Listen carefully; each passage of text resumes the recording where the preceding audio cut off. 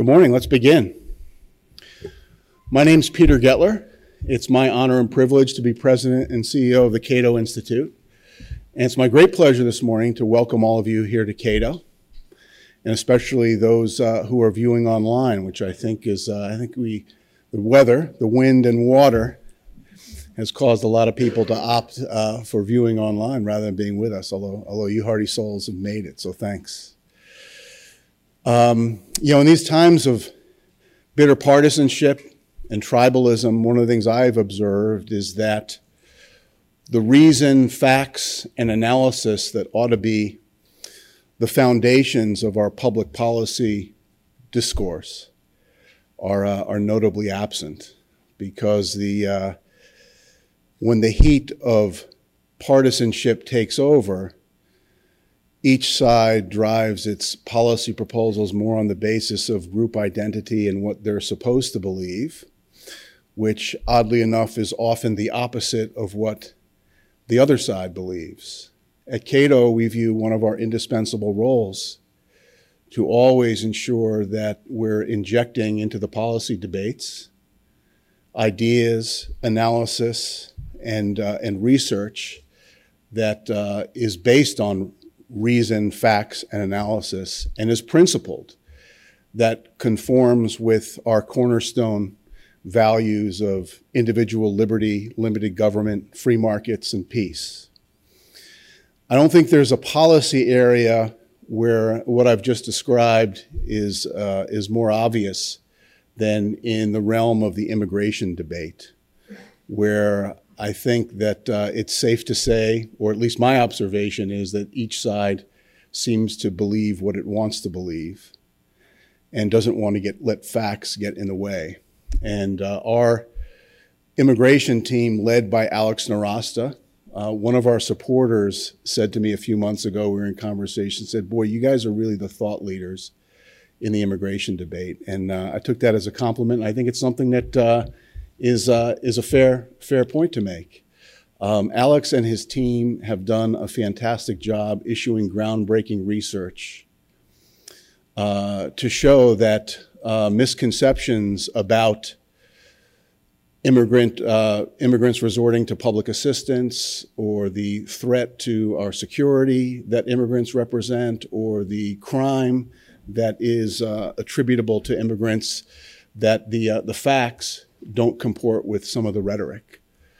And we view our function as to not just produce the research that shows what the true picture is, but also to generate ideas, common sense ideas, that can hopefully bridge the gap and move public policy forward in a positive direction. And one of the ideas that we have championed for some time that also is consistent with our view that federalism was a system given to us by the framers that works pretty well if only we would let it, but is the idea for state-based visas, to let states have much more of a say in how many immigrants they allow to enter their state, what types of skills, what types of workers they're looking for.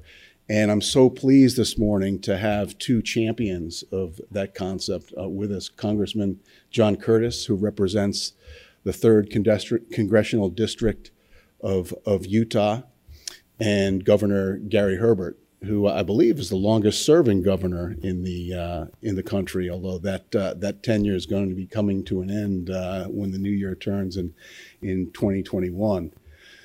Utah was the first state in a law that was signed by Governor Herbert to establish a state-based guest worker visa program, the operation of which was unfortunately scuttled by the lack of complementary legislation at the federal level.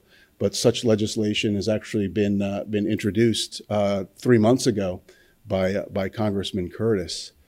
Before I hand the floor to Governor Curtis, I would like to say that I think one of the reasons that I assume Utahns understand the immigration, or to Congressman Curtis, did I say Governor? Sorry. I wasn't making any forecasts. No predictions.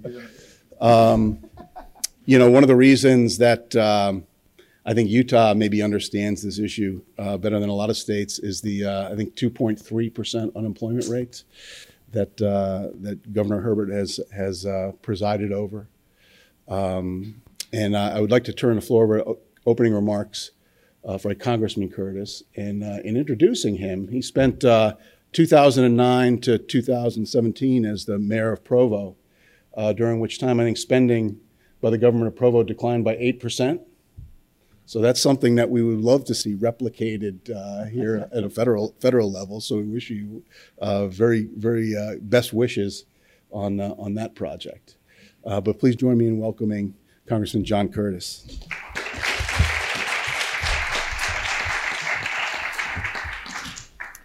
Well, I'm delighted. I'm honored to be here. So much respect for the Institute and the work that they do. I want to start by sharing with you an experience that I have approximately annually. It's happened 3 times since I've been in Congress, and that is that I go to my personal email. I open up that email, and there's a constituent that has figured out my personal email, and there is their email to me. And I know, because I read the first one, exactly what the second and the third ones are going to say.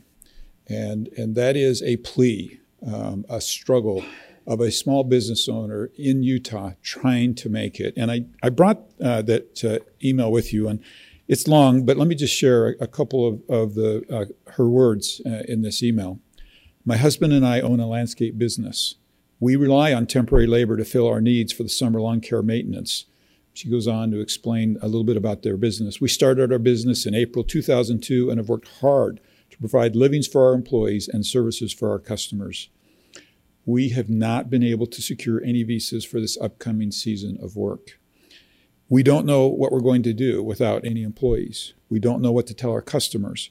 As of this week, I have 5 new customers calling, wanting us to do work for them as soon as the weather breaks. We don't know if we'll get any employees. If we bid the work and we don't have employees, then we're putting our business and our reputation and livelihood at stake. If we don't accept the work and then we do get employees, we won't have enough work to keep everyone employed. This is a fine line that we are walking. Now, if you've been a small business owner and you read between the lines here, you see somebody worried about the viability of their business. You see somebody worried about literally losing their business that supports them and others.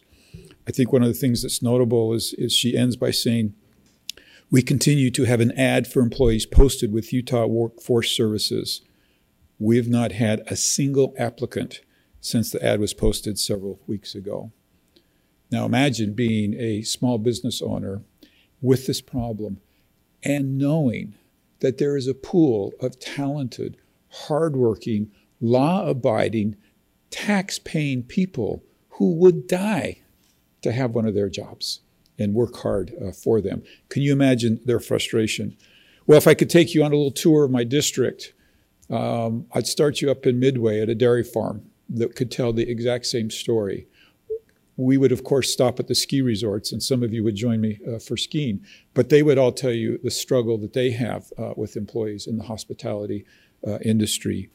Silicon Slopes is a part of my district. If you haven't heard about Silicon Slopes, it's a happening, high-tech place that is on fire with innovation and with creativity. But the first thing they would tell you as you walked in the door is, we cannot find the help that we need. Rural Utah is struggling and trying to find the help. Utah County, where I live, an excavator has equipment for 2 more crews, but that equipment stands idle, not being used. Well, we know the federal government has stewardship for the immigration policy. And sadly, as a representative of the federal government, I must admit we have failed, and not just a little bit, in this stewardship. And in many ways, this failure is predictable. Imagine being 2,000 miles away from the state of Utah and trying to understand their needs and how to meet those needs and the specific nuances of their needs. Imagine the differences between Hawaii and Utah. They need surfers, we need skiers, right? Imagine a one-size-fits-all policy that spreads across the United States. Each state has unique industries, employment opportunities, and our current immigration system doesn't fully recognize those differences. As a former mayor, I know firsthand the government closest to the people governs the very best. As a matter of fact, the governor and I would have a smile because when I was mayor, I used to lobby him in the state legislature. And you know what I would say to them? Leave us alone. We've got this. We can handle this. And we hear our state screaming today, leave us alone. We can handle this. We've got this. You'll hear from a moment from one of the greatest governors of the greatest states in the union. And he's telling us, I've got this. And we need to give him the tools to do that. My state-sponsored Visa Pilot Program Act grants states the flexibility to tailor a visa program based on their industries and their needs. It will create an additional tool to connect workers and industries that are most in need and allow visa holders flexibility to move throughout the state as employment opportunities and demands shift. In the winter, we need help with the ski industries. In the summer, we need help in agriculture. Sitting here today with me is the governor of the great state of Utah, recognized as one of the best managed states in the United States.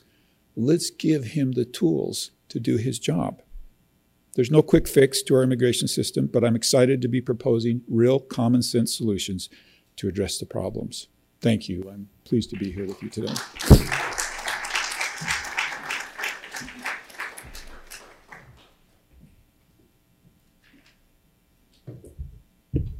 And now please join me in welcoming Governor Herbert to the podium, where he'll deliver an opening statement as well. Thank you.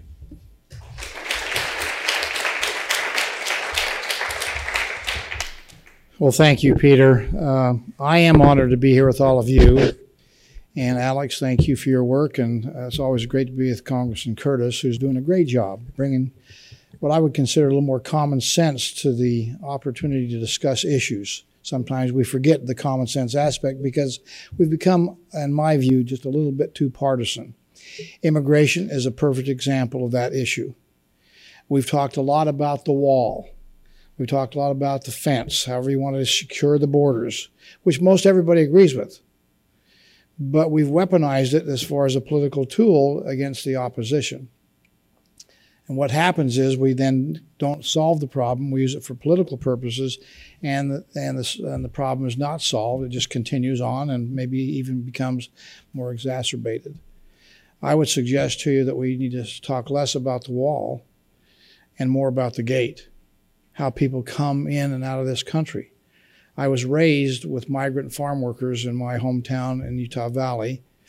Good friends of mine, they would come, work in the farms, work in the agriculture, fruit, place where I was at and lived and raised, had a lot of fruit farms. I helped pick fruit myself. And the migrant farm workers would come, spend a few months making money. They came because they made more money here than they made at their home, a lot of them from Mexico. And then they would go home, and they'd come back the next season. Now, because they don't think they can stay and come back and forth, they stay and overstay visas, hop the fence. Again, looking for a better life. We understand the motivation. And so there ought to be, in fact, a better way, in fact, to deal with this. Cato, I appreciate the fact that you guys are weighing into this issue. I appreciate the fact that you've been weighing in on issues for a long time. Whether it be regulation reform, which we certainly need of, tax reform, school choice, free market capitalism, which we're somehow forgetting. That's what's made America great. That's what's lifted people out of poverty. Those very significantly important issues that need to have a discussion and debate and make sure that we understand the Founding Fathers' wishes under the Constitution. And so I appreciate the good work, and I appreciate, again, Congressman Curtis and his work. Let me mention a couple of things. Peter mentioned federalism, the concept of federalism. I'm not sure that everybody understands what that means. It sounds like we're talking about federal government, federalism, and yet the concept of federalism is the partnership between the states and the federal government on a co-equal basis. And I would remind everybody, and one of my favorite the Federalist Papers is Federalist 45, where James Madison, trying to get ratification of this new Constitution, And the states had pretty well, had kind of very much uniqueness and autonomy. They could do basically what they wanted to. They didn't have the same currency. Washington couldn't pay for the troops from the war. The commerce laws were different. So the need to have a stronger federal government. But the states were worried. And so Federalist 45 is written. If you have not read it, it ought to be on your nightstand, because it tells us the relationship that we have, states and the federal government. And the phrase that James Madison used was, the powers we've given to the federal government, states, we've got them in a box. Don't worry. We're not going to take away your authority. The powers we've given to the federal government are few and defined. Few and defined. Article 1, Section 8, the enumerated powers of the federal government. They said the powers we've given to the states are numerous and indefinite, kind of mirroring our 10th Amendment. Here's an interesting factoid that I passed out when I was chairman of the National Governors Association for all governors to ponder and say, let's see what's happened since James Madison. If you totaled up all the money being spent by the respective 50 states now, not 13, the 50 states, our budgets total up to be about $1.7 trillion, not an insignificant amount of money. But the federal government now is spending over $4.2 trillion, 2.5 times more money spent in the federal government where their powers are few and defined, as opposed to the states, which are numerous and indefinite. I'm sure James Madison is saying, hey, I left instructions. What happened? What's happened in my absence? We all ought to ask that question. 2 overall points I would like to just make mention in my minute here. One, the principle of federalism would solve a lot of problems. Why do we have this top-down mentality when it ought to be more of a bottom-up? Mayor of Provo, again, he has programs and ideas that maybe are unique to the city of Provo, maybe not to other 245 cities of Utah. I was a county commissioner, a local government official too.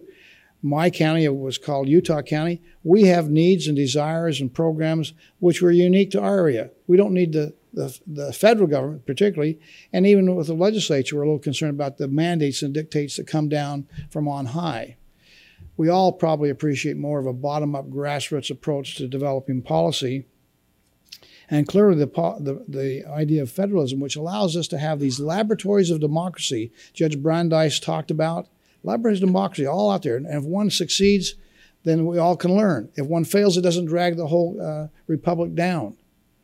So the concept of federalism lets states be little pilot programs experimenting, trying to do things, as one that we ought to adhere to and revere. And states need, in fact, assert more their rights and authority under the Constitution. We've let too much power go here to Washington, D.C. Secondly, clearly, the uniqueness of the states includes their unemployment, their labor force. We have now a 2.3% unemployment rate, the lowest on record in the state of Utah in our history. We are the lowest in the nation now. Our job growth creation in the private sector over the last decade has been nearly 37%. That's the average, so sometimes higher, sometimes lower, but on average, 3.7% per year. The second closest state to us is at 26%. They're not even in our rearview mirror. We've had significant success economically, and consequently, as you've heard the congressman talk about, we have shortages of labor. Now we're bringing people in from around the country, but even then, we have shortages of labor, and there are people who would like to come to this country and say, we have the skills and the desire to work that you're looking for, but we can't get in.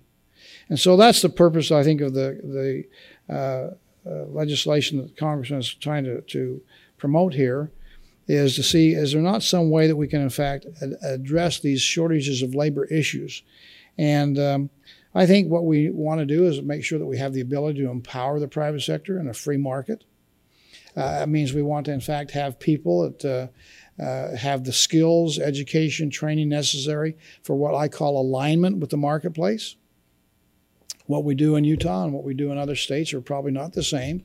So we ought to be able to say, you know, we have need, pick a number, 10,000 laborers in high tech, or we need in agriculture.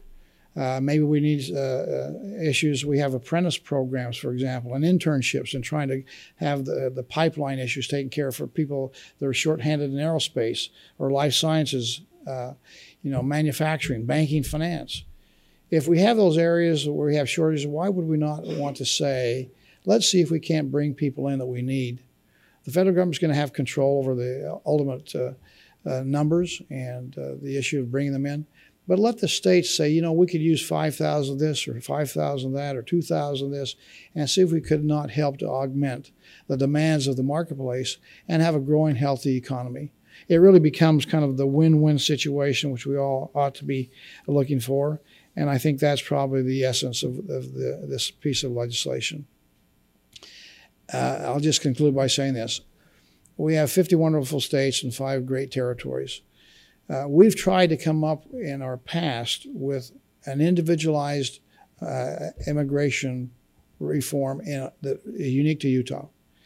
We tried to do it because we thought the system is broken, it's not being worked, and nobody seems to be willing to take it on and fix it for the same political purposes that I mentioned earlier.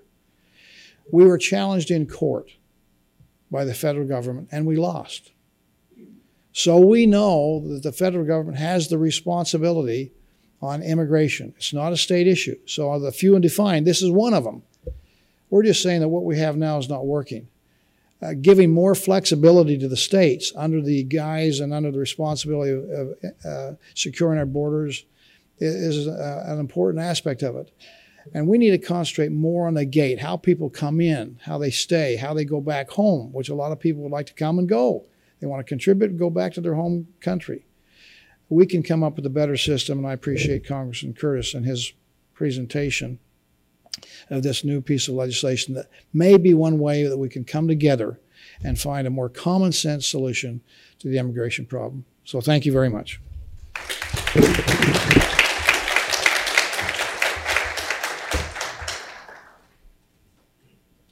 All right, so thank you very much for your comments, both of you. I'll begin with you, Congressman Curtis. Why do you think the state should have, more power, more determination in this arena? Are you somehow implying that the federal government is not doing a good job? Alex, I think just the response from the crowd answers that question. This is one the federal government is really struggling with. And good people on both sides of the aisle are really struggling with this. I think one of my biggest disappointments since coming to Congress is our inability to move anything forward. Even the very smallest things, we have been unable to move forward in the arena of immigration. And at the same time, we have states ready to go to work, ready to take this ball and prove that they can be part of the solution. And the governor was very eloquent in his description of whose responsibility this actually is. That doesn't mean they can't help, right? And they're ready to go to work. And the beautiful thing about this program is it doesn't force it on any state, right? Only those that want to do it. And I believe strongly that given the opportunity, they will prove that they can be an integral part of the solution and help the federal government with our responsibilities. So what do your colleagues in the House think about this? I know it's been busy for the last 3 months up there, but have you gotten any feedback from people up there? Any co-sponsors, potential people interested, maybe Republicans, Democrats? What's been the atmosphere about this? So let me first of all mention that if you listen carefully to some of the presidential candidates, you'll hear themes of this. Joe Biden and Mayor Pete, you'll hear themes of this, and that gives me hope that the other side will support this. The discussion on the floor is fantastic. Yesterday, I took the opportunity. We're working hard to select the right co-sponsor and have that be a Democrat of this bill. And I grabbed a couple of them aside yesterday and explained the bill to them, and they said, "You bet, we want to have that discussion." And we're really hopeful that we're able to build the right kind of support that will put the momentum behind this, that will help us move this forward. Now, Governor Herbert, you're Republican governor of a conservative state. You face undoubtedly a lot of pressure on immigration. You hear about it frequently from your constituents. You recently told the State Department that Utah would love to continue to accept refugees. I believe you were the first Republican governor out there to say, keep sending them. to Utah. In 2011, you mentioned, state legislature introduced a state-based visa bill, and you signed it, which was the first time I ever heard about it. So if I'm a thought leader, you guys put the thought into my head. So why is being so pro-immigration as you are and as you have been, why is that such an important policy for your state and for you? Well, I would say it this way: we're pro common sense. There's a lack of that, around in politics, and recognizing some of the uniqueness of immigration and refugees, and they get lumped together. They're not the same. We are a state that was founded by refugees, people fleeing persecution for their religious beliefs. So we probably have in our culture an understanding and an empathy for those who are fleeing terror. Refugees have been vetted for nearly 2 years, if not longer, and they're here in our country legally. And so it is a little different situation. And so when I appreciate the president saying, well, we're going to let states have more to say, whether they take them or not, whether that's constitutional or not is a question. But again, the idea, I thought, well, I just want you to know that Utah is willing to take our fair share. We have about 65 to 75,000 refugees. We have a refugee training center where they come to. They've been vetted for 2 years by the FBI. They come here, we vet them through the State Bureau of Investigation, understand their background. We take them, we teach them English. We, in fact, give them schooling and education so they have skills and training. And then we find jobs. And they are a big part of our fabric, very much contributing to our society in a very positive way. Same with immigration. Again, there's a right way to come into the country and a wrong way. But again, the pent-up demand, if there's opportunity there, is frustrating both sides of the border. We'd like to come and we can't get in, and we need them on the other side. There's things we could do with our employers to make sure that they're not doing things inappropriately or illegally. Again, as I mentioned earlier, we have to work on the gate. Nobody talks about the gate, how people come into the country, and that's where a lot of the frustration could be resolved. If we had a rational, common sense way for people to come into our country, work with appropriate visas, go back home to their country, and contribute both ways. And that's mostly just a common sense issue, and that's what we champion in Utah. We're just kind of common sense people. Do you have any other advice for governors in other states, Republicans, Democrats, who are thinking about this topic, who are thinking about broaching it on the state level, that you could give them to help them sort of just go forward with this? Well, I think each state has its own little flavor of how they address it, and I appreciate the president trying to give more flexibility to the states. I applaud that. I think that's a good concept, a good principle. But I was with President Obama once, and we were talking about immigration, and I said the same thing I've said basically here today. And Utah's unique desire to kind of have a way that we can accommodate in migration in a rational way that's appropriate and follows the law. And I said, we had a good proposal, and we presented it, and you sued us. You sued us, and we were talking about, so the reason we don't have it in Utah is because of the federal government, you in particular, suing the state of Utah. And he said, yeah, I know that. And I said, now you're trying to do it by executive order, and we're suing you because you're taking too much authority into the executive that you don't have the right to under the Constitution. And then he said, yeah, it's the Congress, so we can't get them to do anything.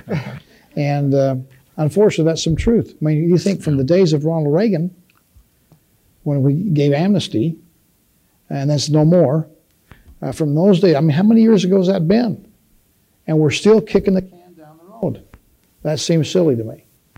So again, states can lead. We ought to be the voice of reason. We ought to encourage our congressional delegations to address issues, their responsibility under the law. And let's not continue to just politicize the issue and find a solution. Wouldn't that be nice?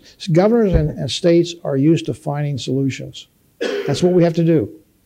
And so We need to motivate our congressional delegation so that they're all like Congressman Curtis to find a solution to this problem rather than kick the can down the road for another 30 years. So have you thought, or has there been many discussions on the state level, what types of workers specifically? Like you said, every state is different. I've had discussions with people in California and Texas about this, and they give me wildly different answers. In California, I hear about farm workers and tech entrepreneurs. In Texas, I hear about oil rig workers. They follow your lead a little bit on trying to introduce bills like this, but they haven't passed. What do you envision? Let's say you are governor for another 8 years. Let's say this just happens. I know some of us will be happy about that. But let's just say this happens and Congressman Curtis's bill becomes law. What do you think the priority should be, or what would you advise? Well, you've explained and illustrated the point, and that is that every state's different. Utah is in a unique position right now. We have the healthiest, most diverse economy in America. The Hatchman Index, which measures diversification, you have an economy that reflects America. Here in North Dakota, mostly all energy all the time, their Hatchman Index is 46. Texas, which has created as many jobs as any state in America, their Hatchman Index on diversification is 76. Utah's is 96.7. We're by far the most diverse economy. So we have shortages in more areas. Whether it be Silicon Slopes, as Congressman mentioned, with technology, some of our life sciences, medical device, aerospace, the agricultural workers. We have a need for all of those. We just have shortages in all those areas. It might not be the same in Oklahoma. It might not be the same in Texas. But each state ought to have the ability to say, here's where we have a need. Maybe you don't have a need at all, so you don't need to worry about it. But for those that have a need like a Utah, and those that the economy is so robust that there is really no labor. I have more jobs by about a third, more jobs than I have people looking for jobs. That gap, that shortage is real. And we have then, like the landscape company says, we can't even do the work. We haven't any labor. So this is one way. It's not necessarily the way or the only way, but it is a way where we can help solve that gap of labor shortage. I actually predict that when we pass this bill, the governor's biggest problem is going to be this. His door will be pounded down by all these different industries, right, saying, we need them, we need them. And I think that's going to be a problem, right? But it's a good problem to have that we wish on you. Just think about it, just one area around the country, computer science. We just added a computer science class in our education because you need to have skills line up with the demands of the marketplace. That's education. And sometimes our alignment is not something we've been doing well in this country and preparing our young people for jobs of tomorrow. And it's a global economy. We're not isolated to America or Intermountain West or Utah. It's global in nature. And we have 1.3 Chinese out there that I tell our young people, they all want your jobs. So you've got to be able to compete.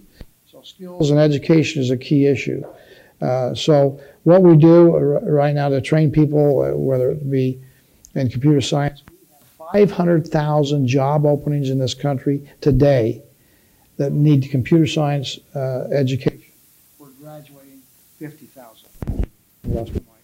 50,000 we have. So the shortage, that just illustrates the point. 450,000 short of labor that we need to fill jobs that are in the marketplace today. And it just seems so much better to be able to solve this in your office, people banging on your door, than people coming up here banging on your door. I've worked on this topic since about 2007. And one of the sort of moments that were most illuminating to me, I'm a libertarian. I don't believe that the government can pick and choose winners and losers. But there was a point in the 2013 immigration reform bill where people were arguing about, well, should we have 40,000 construction workers or 45,000 nationally? And part of me wants to walk out of those meetings and sort of scream, in private, why not 45,411? Like, what's the magic number to do this? So from my perspective, rational self-interest, I'd love it if these arguments happened on the state level. Well, it's closer to the people, and it's more reflective of what the market demands are. It is hard to have somebody here in Washington, D.C. in the back room say, I've got the answer to that question. So, So bottom up, again, closer to people is really a good concept and a good principle. Let me just add, though, I'm not for open borders. I'm not saying that we should have people come and go without some kind of check. And so I do believe a country needs to secure its borders. That's what the courts have told us. The federal government has that responsibility. But we can make it so it is more reflective of what the market demands are, which is, as a free market capitalist I am, that would be more near to what we need to have, I think, as a country. I would wager that the governor could give you the first and last name of every company that I referred to in my speech, right, and dozens more, and hundreds more.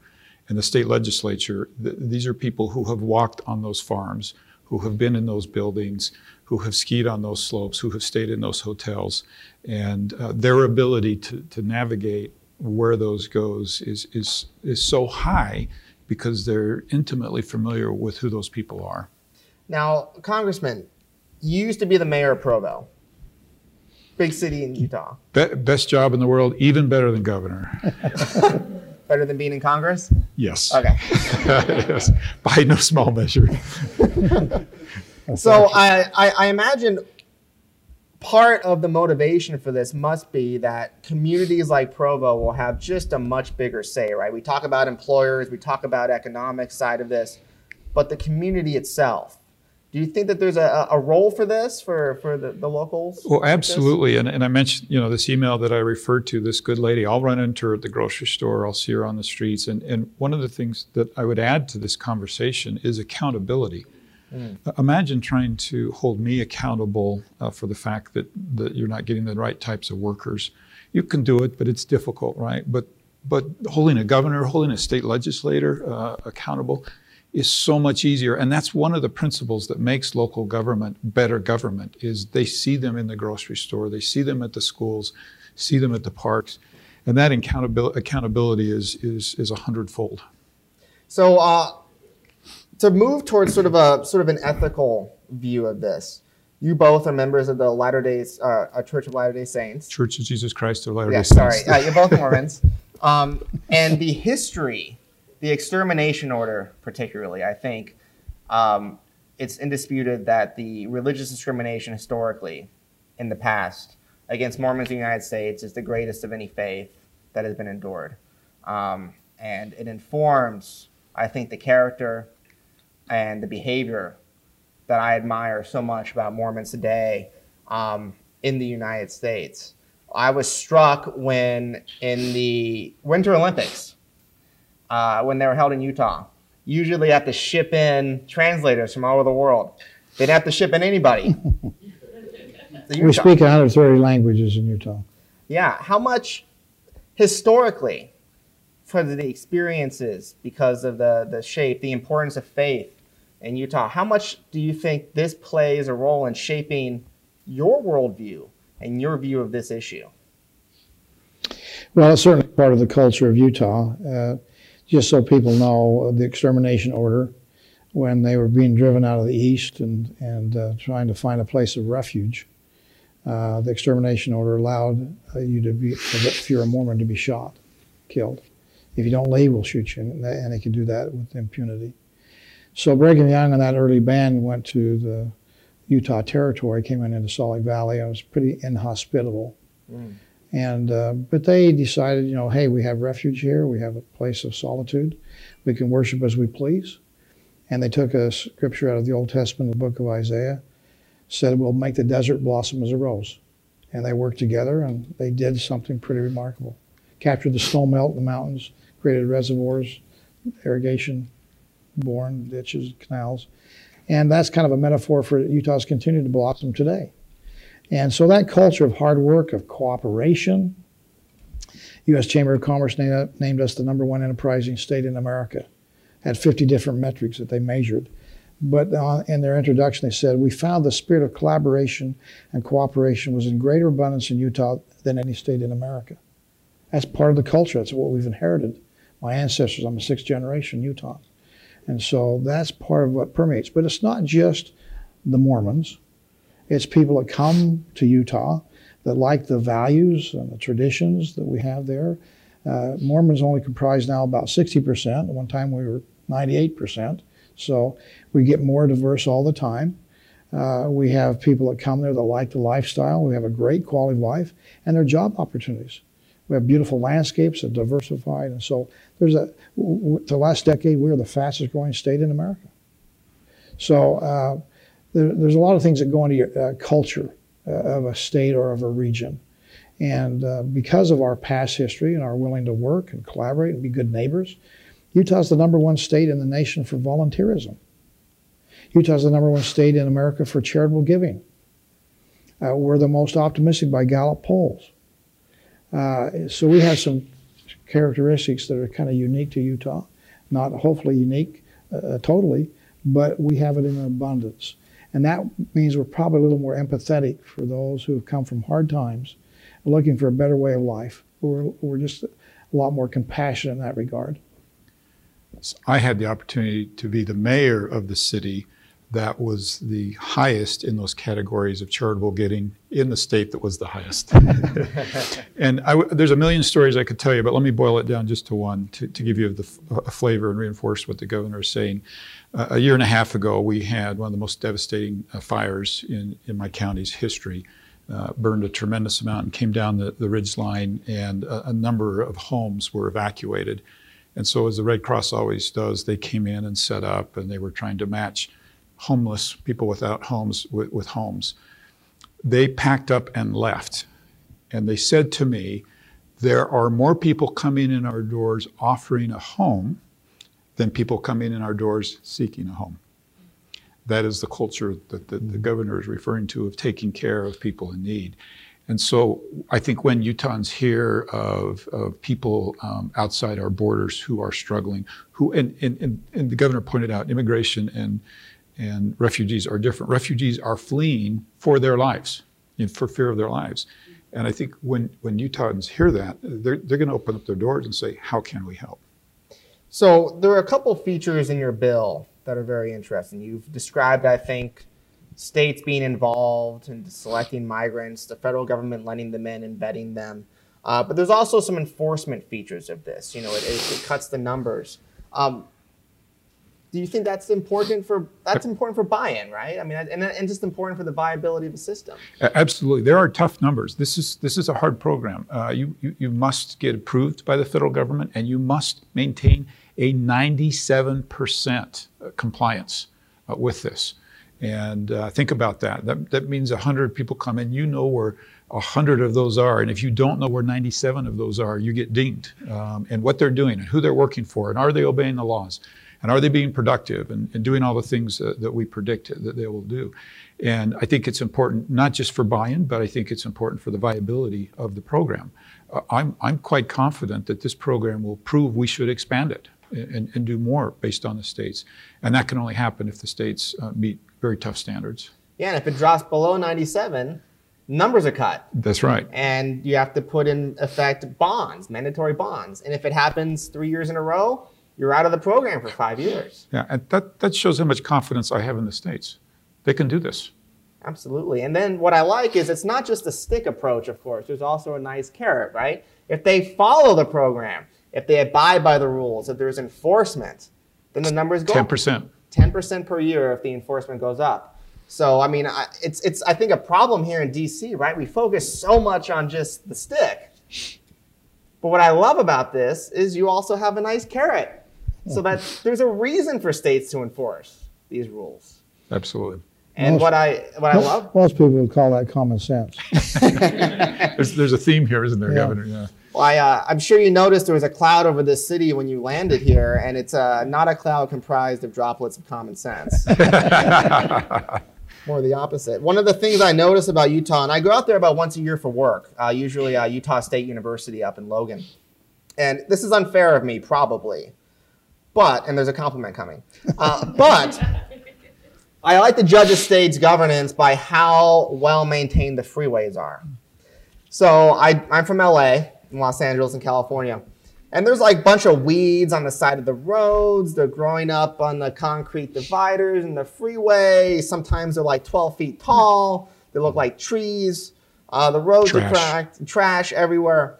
I drove to Logan from Salt Lake, and I noticed about halfway, I'm like, boy, I haven't seen a single weed growing out of this divider. I haven't seen any trash on the side of the road. If that is an indication of how you all are going to run a state-based visa program, I can't think of any worries or complaints that somebody might have. Would you? Do you? Well, I don't want to give the impression that Utah is perfect. It's close. But we're on the right road, going in the right direction, and we certainly have room for improvement. We are pretty wise in how we use the taxpayers' dollars.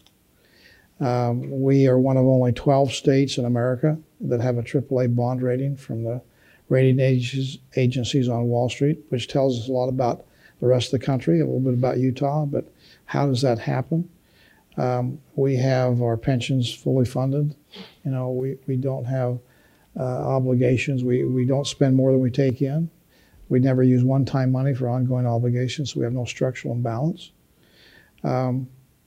We have rational debt. We only use debt to build things like roads, buildings on education campuses. So we're pretty fiscally prudent. And that helps maintain stability. We also, though, have worked on something that I know the mayor did when he was mayor of Provo. As a state, we have found ways to become more efficient. And that means, for example, today, we've got buy-in from our cabinet members, our staff, and we have 22,000 employees in the state of Utah running state government. But that's a smaller number. If you want to find a smaller number, you have to go back to year 2001, 19 years ago, to find a smaller number of state employees. On my watch, our ratio has gone from one state employee for 122 residents of Utah to one in 155. So we're saving now ongoing every year over $400 million in labor if we just had kept up with growth and inflation. And frankly, that's the thing that makes me a little bit frustrated with all government, because government is a monopoly. It has no competition. If you're in the free market, you have to either get better to maintain your profitability or your market share, or you're going to go out of business. Government can be good, bad, ugly, but it will be here next year and the year after that and the year after that, whether they're good at spending money or not. So we've tried to, in Utah, push ourselves to say, how can we find more efficiencies? Actually set a goal. After being named the best managed state in America, we said, you know what, that's not enough. Let's see if we can find 25% more efficiency over the next 3 years. And we did, by actual measurement, find 27.4%. And an illustration of that efficiency and effectiveness is, if you go to the DMV, which is always the mark of government incompetence, you go in on Tuesday, you come out on Thursday at the DMV. Our average wait time in Utah at the DMV, Department of Motor Vehicles, is 5 minutes or less. So we've embraced technology. We found new processes, better ways. We're open 365, 24/7. We have 1,400 of our services online. You can access it at your convenience. So that's what needs to happen, innovation of how to spend the taxpayers' money more efficiently, more effectively. Just think what would happen if we did that in Washington, D.C., if all the states did that. The economy would improve dramatically, service would be improved, and it would be less of an obligation for us as taxpayers. In Utah today, we have the lowest tax obligation now we've had in 27 years. So, Congressman, we've heard a lot about immigration from President Trump, from others in the Republican Party, about the importance of merit-based immigration. The president has talked about how we need to take a look at other countries like Canada, Australia. State-based visas, you know, Canada has a version of this. Mm-hmm. Is that sort of an important model? Is this sort of an important way going forward to get Republicans on board, you think? Well, I think one way to look at this is merit-based on steroids, right? Because legal steroids. Legal steroids. You go back to the analogies of what's the difference between the states. If we say, well, look, we want a merit base, based upon this skill set, that may or may not help the governor. right? But allowing him to be more selective in his needs, that can change not only from state to state, but year to year, right, within a state. And they're nimble enough to do that. So I would say to yes, absolutely, to my colleagues, look, if you like that concept, I got an even better answer for you than that. Has the government of Canada reached out at all to you? No, I need to check my messages, but they have not. I'll put in a call to them and make sure they reach out, because this is something that I think they could probably learn from too. Because what's great about this program is how clean and simple it is. It's not like the immigration system. A lot of people say it's second in complexity only to the income tax. And I've read some of these bills that are like 2,500 pages long. And, you know, I only speak English, but I don't speak legalese. And what's nice about this is it's a short bill, right? Yes. And it's simple. It is very simple. You're right. It's a short bill. It's like you can put it on a Post-it note. I think you can describe a lot of the features of this. So it's probably actually a ding against it. My colleagues are sure to criticize it. It's got to be this thick if it's going to be good. Have you thought at all about, you know, what kind of maybe compromises you would be willing to make about it to get more people on board? Well, and I do think it would be a mistake for me to walk in and say, this bill's perfect, right? And as it gains momentum, I'm not going to listen to anything. I think all things need to be on the table except for the core principle of giving states some flexibility. If I need to change the numbers, if we've got to go and improve more before we expand it, you bet. I'm receptive to anything that doesn't compromise the core principle of what we're trying to accomplish. And how do the numbers work exactly in there? So it's a little bit complicated, but each state is given a minimum of 5,000 visas, and then there's a formula based on population and things that would allow that to go up. If I had a criticism of the bill, it'd be, first of all, that's not enough, right? It's not going to solve all those problems. But I also am confident enough in the concept that if we can get in and prove it, that it's working, that then we'll be able to expand that. And that's, you know, at the beginning, if Utah follows it. Then it can go up and up 10%, right, every year. And that's built into the bill.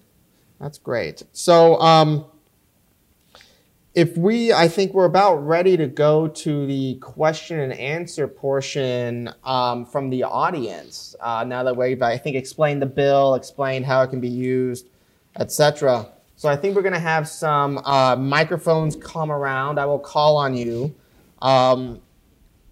Please, wait to be called on. Wait for the microphone so everybody can hear you in here. And if you don't mind, please announce your name and affiliation. And also, this is a libertarian think tank, but I will tightly regulate the Q&A. So please ask a question and ask it expeditiously. So this gentleman right here in the pink shirt. Thank you very much. I'm Rashad Thomas with the Episcopal Church Office of Government Relations. Governor Herbert, before I start, I just want to thank you for being such a champion on refugees. We really appreciate it. Your courage is very important. And Alex, you too, you're awesome. Big fan. My question for you, Congressman Curtis, is given the fact that the program would give states the ability to decide how many of these employment-based visas they want to have, we think that's a great thing, and giving states the ability to say yes to more visas is good. Do you think that there might be a chance that some states would say no, in similar vein to the way the president's refugee order has worked, where some states could say no to more refugees? Thank you very much. So one of the things that is you've got to be consistent, right? If you believe states should make these decisions, and part of that consistency is some states might make decisions you don't like, right? Some states may use their visas in a way that I would prefer they didn't. But if I'm consistent in saying they know best, I've got to be willing to turn that over to them. So the governor, the legislature, they're accountable to their people if they say no to this, right? And if that's in harmony with their state, great, good for them. And the governor referenced 50 different incubators. right? And I think if we use that principle more often and let the states rise to the top of that, people will start, and they already have, start self-selecting states based upon how they do with some of these issues. So as much as I hope that everybody would use it and use it well, part of the principle is they have their right not to. And presumably states, once they see how well it's working, if they might be reluctant at first, they can always join in. I would suspect that the economic sector of a state would go crazy, right? That the pressure put on the economic chambers of commerce and things like that, I would have to imagine that would be huge. And the governor's going to be accountable, right, if he decides not to do it. Yeah, imagine having to say to a sector in your state Tough. With 2.3% unemployment, hey, sorry, this important economic sector, we're not going to allow you to grow. Yeah, I can tell you, I think we sometimes forget how powerful the market is. It finds a way to solve problems. I would suggest, for example, as we came out of the Great Recession, which is when I came into office at the depths of the Great Recession, and had a chance to work with President Obama, we would have probably been better off if they'd done nothing. They had the stimulus packages and all kinds of things they're trying to fix. And we had the longest drawn-out recession in our country's history, slowest recovery. We would have been better off if they'd done nothing and let the market find ways to, in fact, solve the problem. People vote with their feet. That's around the world. It's not just in America. They go to this state or that state or this city or that city because they like and think they have a better opportunity to improve their lives. Whatever they decide is an improvement for their own lives, they decide individually or collectively with their family.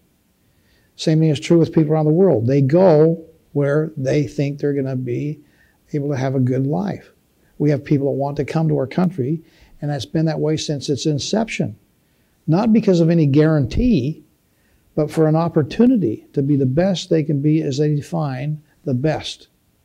And that still works today. Next question. I have this gentleman right here.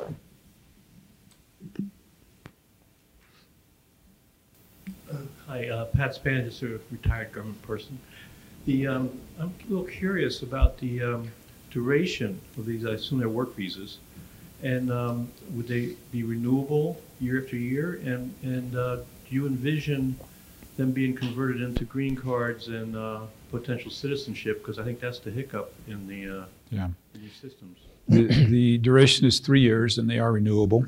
Remember, all of this is dependent on states' compliance, and so that's very important. There is no path here in the bill. I would think that would be a delightful conversation, but I think most of you know that would kill my bill, right? And so we don't try to solve that problem with this bill. I acknowledge it's a problem, and so that it simply ends at the visa. Right, so there's no path to a green card, there's no path to citizenship. It doesn't stop somebody if they have another currently existing way to get a green card. So if they come in on this, right, they start working, their employer decides to sponsor them for an employer-based green card through the existing system. Or they get married, or some other way. It doesn't stop them, but it doesn't create a way. Correct. Next question. Yes, this gentleman right back here. Thanks. Adrian Chogel, retired academic. Congressman, would you permit states to trade visas? In other words, one state says no, and the other one, and Utah says we'd like it? There is, great idea, because, for instance, we may have summer needs and Colorado might have winter needs. There is a provisions for states to work together on joint agreements. So it's not so much trading, but there is a provision to allow some of that to happen in the bill. Yeah, and one of the ways that a lot of folks have talked about it is, let's say, Utah, Arizona, Wyoming, Colorado, Montana, for instance, different growing seasons, different latitude. Agricultural workers can move freely between them if the states agree. It's like just one example of that. So, conceivably, the states could all work together, sign compacts with each other, and allow basically the movement of these state-based workers between the states, conceivably. So it's a pretty, I mean, if you're thinking about federalism, giving power to the states, this really does it for this, I think, more than any other immigration proposal I've ever come across. Yeah, so your institute can't officially endorse the bill, but I'm loving all of this, right? I'm just educating people about the costs and benefits of this piece of legislation. Next question. Yes, right here.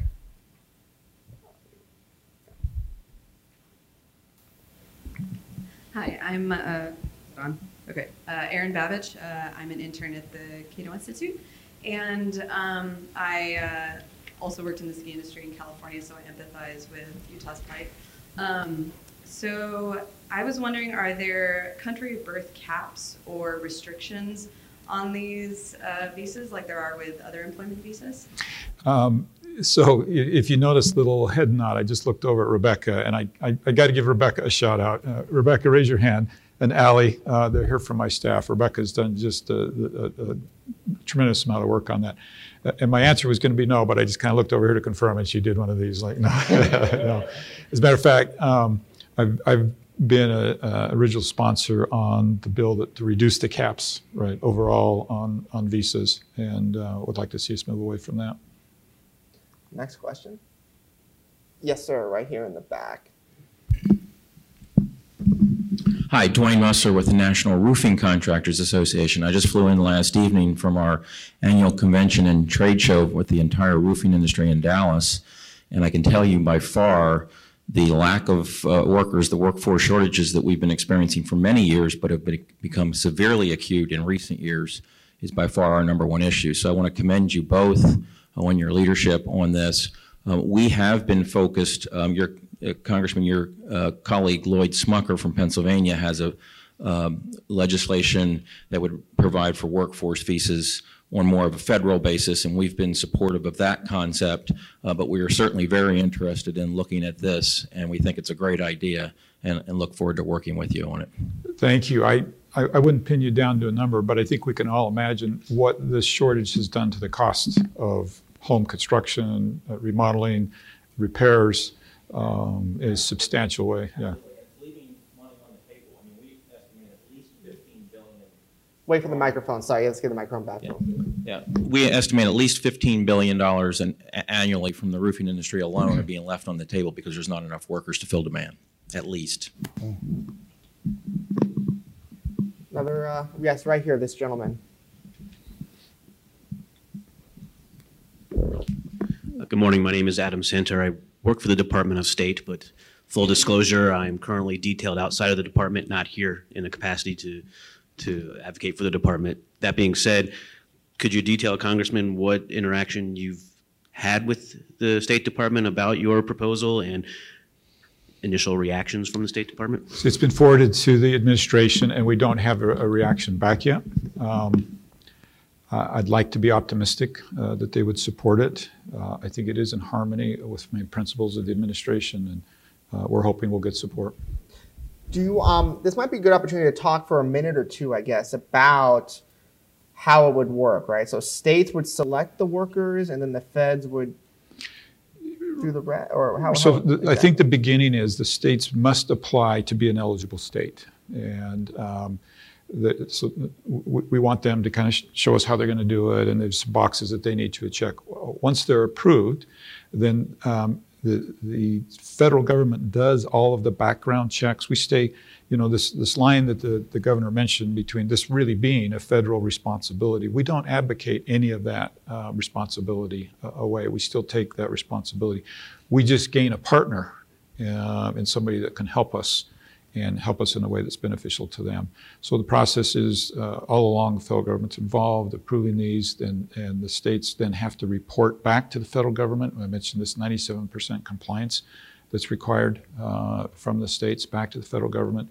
And so hopefully we've done a good job of creating a system that keeps the federal government in control of this, doesn't overburden the states. I'd hate to have a governor say no simply because we made it too hard to do the program. Right, and so hopefully we haven't made it too hard, and we walk this fine line between federal government being in charge, states becoming our partner. Next questions. So have you gotten any specific reaction from the Trump administration? We have not. They've been a little busy. And so... For posterity, by the way, this is early February 2020. If you look at kind of the way bills progress, I think sometimes you all have seen this, bills are thrown in that the legislator has no intent of ever passing that bill. And so you give little regard to your co-sponsors, you give little regard to momentum and things like that. We've been very careful on this bill to be methodical and to be careful, to be slow enough that we're doing it right. Right now, probably the most critical step for us is a Democratic co-sponsor that brings credibility and bipartisanship to this bill. So we'll move quicker once that happens and to get additional co-sponsors, but that's kind of mission number one right now. I'd just like to make two observations that have come to me sitting here listening. One is I think we need to have good data. Peter mentioned the Cato Institute, and so much of immigration and too much of probably a lot of policy decisions are made based on emotion, political rhetoric, how do I get elected, as opposed to what are the facts. There's a book written not too long ago called Factfulness that talks about here's what we assume and believe to be true, and here's what the data tells us different. And so on this debate, again, having the Cato Institute and others say, here are the facts, here's the data, this is the truth. Now make your decision as opposed to just raw emotion, which maybe is lacking in facts. That's the first thing. We need to have better data. Secondly, one of the things that we are all facing in this country, whether we realize it or not, is a declining birth rate. Utah has always been at the top of the list. You know, I have 6 children myself, 3 boys and 3 girls. I've taken the pledge, I'm not having any more.